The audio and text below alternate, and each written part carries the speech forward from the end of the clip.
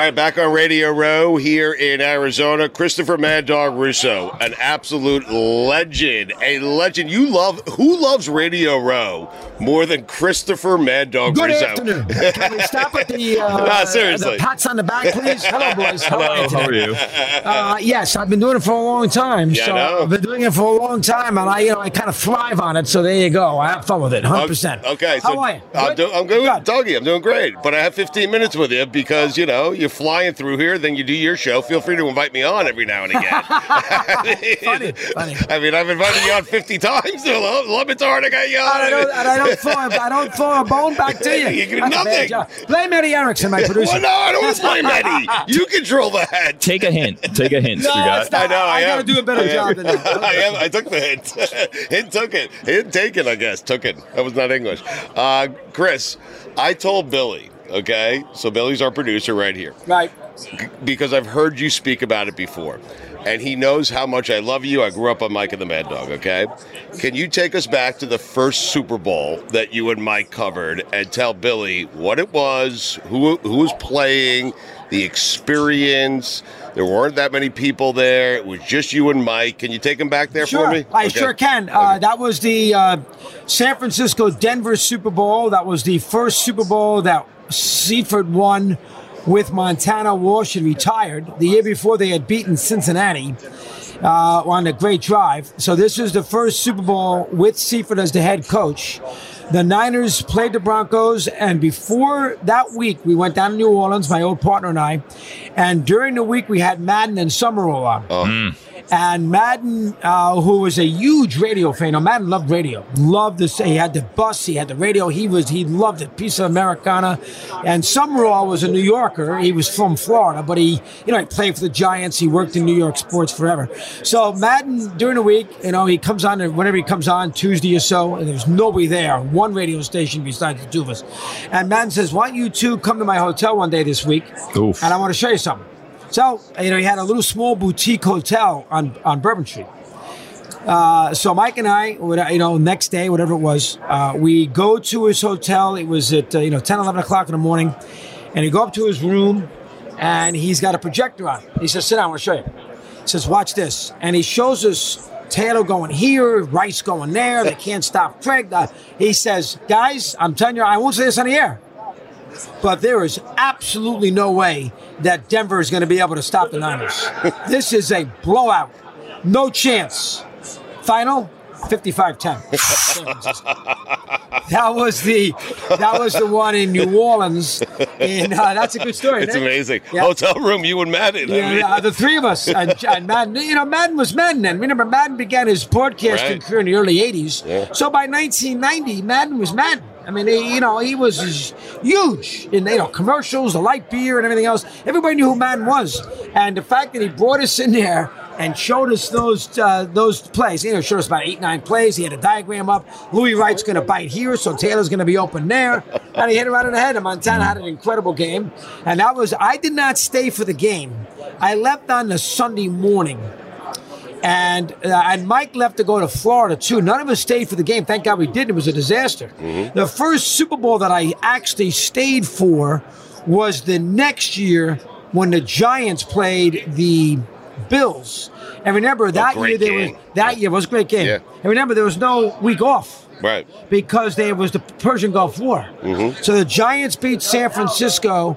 In San Francisco, the 3-peat game, the Niners had won 2 in a row. With Hostetler. Good job. Yeah. Very good. Yeah, with Hostetler because Sims got hurt, and they knocked Montana out of the game, Leonard Marshall, and Roger Craig fumbled. Jim Burt recovered. I think it was Jim Burt. No, it wasn't Jim Burt. I forget who defensive lineman recovered. Burt knocked Montana out in the 86 game. And then they went down and kicked the field goal, and we went right to Tampa from San Francisco through Cleveland on US Air. Now we got to Tampa on the Monday morning and did the five shows in Tampa. And I did stay in Tampa for that game. Right. And I sat behind the opposite upright of where Norwood missed. Oof. And I picked in the game, because Buffalo had beaten the Raiders, they killed them. I said 45-13. I picked a Bills that killed the Giants. Most people did. And Parcells never let me hear the end of it. And the Giants ended up winning the game 20-19. Those are the first two. Those are good ones. Does Parcells still give you shit about it or what? You know, it's funny about Parcells. I had a lot of issues with Parcells because I was jealous of the Parcells-Mike relationship. They were tight. Yep. So I had a lot of issues with Bill. And Bill then took the Jet job, and I was mad at him because he left the Patriots high and dry. The Jets gave up the number 1 pick. So there was some bad blood with him and I.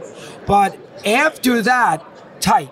I can call Bill up right now. He'd come on. Do it. I dare you. Yeah. I could call him. Our show. I won't do that to him. But I could call Bill. Can I get you today? Yeah. What do you need, Chris? I'll give you whatever you want. And he give me 15 minutes. Right. Yeah. 30 years ago, Bill and I had issues because I didn't have issues. I was jealous of the Bill-Mike relationship. So it's amazing how time changes. But Doggy, how many stations were there that those first two Super Bowls? None. It wasn't No. this. No, definitely not. Right. I mean, the first Super Bowl, what I recognize as sort of a radio row is the Dallas Buffalo one in Universal out there out in California. The first one with the San Francisco-Denver game, we stayed at the New Orleans Hyatt right across the street.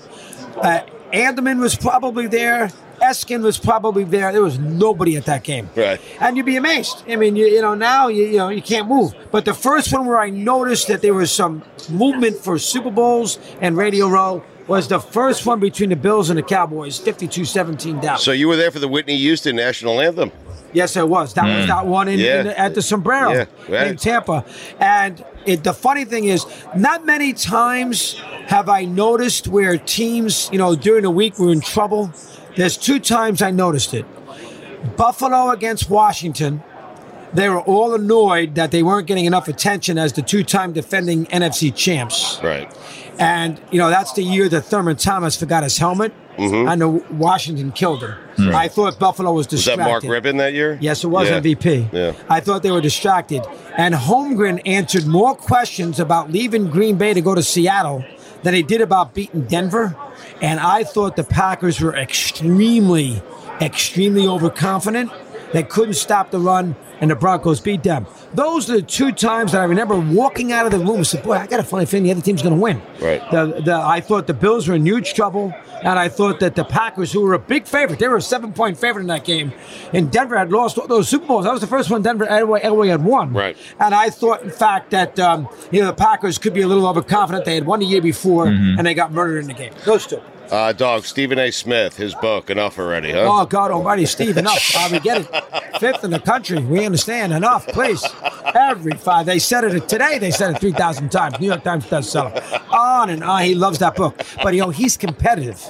That's what he cares about. He's very competitive. He doesn't care that you and I read it. He just wants to get up in the morning, look at his phone, and see on Amazon that it's number 2 behind Harry, for crying out loud. Oh, God. Oh, that's what he cares about. Enough about Harry, too. Oh, that too. True.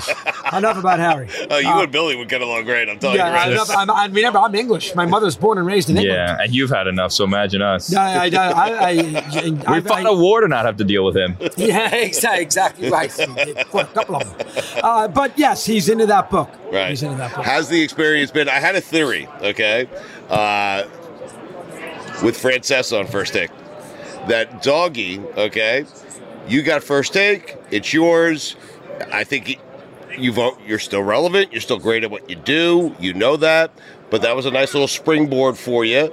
And I figured when they asked Mike, that was something you were not a fan of because of your history, because you wanted to have your own thing, and this was your own thing. So I ask you now, armed with hindsight, how was the experience with Mike on First Take? 10 years ago, you'd be 1,000%. I would have been, right? Yeah. Okay. Not but now. You patched it up. Yeah, not now. Okay. So you were fine with it, Doggy? Oh, absolutely. And they ran it by you? They sure did. Okay, good. Yep. Good. Stephen You A. deserve called that. me. Stephen A. said, Chris, you mind? Of course not. Absolutely not. Right. I had no problem whatsoever with it. 10 years ago, you were 1,000% right. Mm-hmm. I said, geez, really? But I love Mike. I mean, I'm not stupid. If it wasn't for Mike, I wouldn't be sitting here today. So I had no problem with it whatsoever. Now, we got overwhelmed by Brady. because he retired at 8 o'clock in the morning. We were on at 10. Right. I honestly think that he did that to steal the spotlight from you guys. I don't think Brady cares that much, but thanks for the thought, Bill. Thanks for the thought. I'm not that important. So you had to change the whole game plan, Yeah, right? we did. Because I've done that show. You're sitting there with Chuck and Stephen Ice hiding his takes. They don't want anyone to know, okay? It's like... Well, I give Stephen A. credit because he let Mike shine. You know, that was Stephen A.'s call. Stephen A. runs that show. Yes. And Stephen A. let Mike shine. He had no other guests on, just me and Mike and myself. But Brady overwhelmed everybody. So, you know, that kind of changed the focus away from the radio into the Brady thing. But I had no problem with it, none whatsoever. And great for Mike. He had a hell of a, listen. And he had a lot of good things to say with the Montana Brady stuff. And things like that. Hell of a take, by the way, that Brady's a compiler. That was interesting. That was a really great take. And Montana, 11 touchdowns, no interceptions in the Super Bowl, and he would still take Montana in a big spot. I thought that was interesting too. Doggy, so would you consider working with Mike again? I do. I wonder that. I loved you guys so much, but I don't know. Has it been repaired that much where you would consider on a daily basis? I don't think Mike wants to do it every day. Really? Yeah. He's got a kid who's going to be a tight end at Hamilton. Huh. Who's a good football player. He's going to want to go to all the games. Yeah. I don't think Mike wants to go in there on a day-in, day-out basis or even on a weekly basis. He's got his podcast going. Right. I just don't think, and you're going to have to pay Mike. Mike's not doing it for nothing. Yeah, we know that. And in this economy, you know, that's tricky too. So I don't think that will happen necessarily on an everyday, or even on a weekly basis, based on the circumstances and where Mike is in his life right now. Yep. But I would not be averse to it, but I don't think it's going to happen. We'll get you out of here on this note. How many Springsteen shows do you plan on seeing this tour? How was he? Do we have an update from last night in Miami? I do not have an update for you. I don't. Anybody? He did one of those very small venues, Hard Rock Live, about 8,000 people. 8,000. Yeah. I don't. I will see. You know, the problem that I have in the New York area is he's coming up into the R area right around the NCAA tournament. Right. For instance, he's at Madison Square Garden the day of the Final Four. I know. And he's at the championship game Monday night. He's at Barclays. I can't go to those two. Right. But I will see him 4 or 5 times on this. I was thinking about going to Europe to see him. Yep. I won't now, but I'll see him 4 or 5 times. I mean, I couldn't go Tampa, Atlanta, Orlando, Miami. It's a major property. You got to take 2 days off and everything else. I was thinking about going Tuesday, March 14th. It's in Albany. But I got to get up the next morning at the crack of dawn and do first take. It's like he doesn't give a shit about your schedule. Yeah, he doesn't care. You should plan this thing around Dog's schedule. I got to make sure I do it properly. Yeah. We can't be in New York around the Final Four because Bruce can't go. I don't think Bruce is too concerned. I totally agree. Dog, have you met Bruce? Yes. Yeah? A couple times. Yeah. What was the first time like? I met him 3 times. You were nervous, right, the first time? The first time I met him was at the Asbury Park Convention Center when he was doing a warm-up. And I went with Leiter and my dentist. Right. And we stayed downstairs. Al Leiter. And we stayed downstairs and talked about playlists and everything else. Why your dentist, though? Yeah, he took me, Mark the Whaling. Okay. The next time we went, my wife for my birthday got me backstage after a garden show. All right. And I took Chris Carlin, Eddie Coleman, and Mike. Right. And we went backstage to see Bruce in his locker room, in his green room after his show, and I hugged him 4 times. And then the third time I saw him, he did the Super Bowl in 2008 in Tampa, and I was at Sirius then, so they put a separate room in, and I got Bruce on during the show. Wow. Those are the 3 times. Doggy, we love you. By the way, Carlin texted me. He said, you see Dog? And then I said, yes. He said, did you see Chris Visser? And I said, yes. And I said, I actually saw Doggy pat him on the fanny and say, little Larry Centers, something like that. Yeah, because Visser, he's good with the contest. I know. And he went to Rollins. I know, yes. So did I. So there you have it. You guys do a great job. I have to invite you over. I would love to come over. Why don't you promote, come over where? So you promote it, Doggy. Sirius Radio? Yeah, Sirius XM. They told me you're promoting it, Dog. Mike and Amanda. Mad Dog Unleashed. I have to get you over there one day. I will do that. I would love it. Bill, you're good too. You're peppy. Yeah, you're back. You got to make sure you're on top of it with him. Yeah. That's a good job. Yeah. Thank you. Doggy, you're the best. You're the best. Dude. You're the best. You're the man. Say hello to Danny. I'd like to have Danny here today. Where is he? Danny! Listen. Where'd he go? I love him, though. You know that. We have Super Bowls in Miami. Le Batard, he comes here. We love you, Dog. I'll see you later. Okay, talk to you.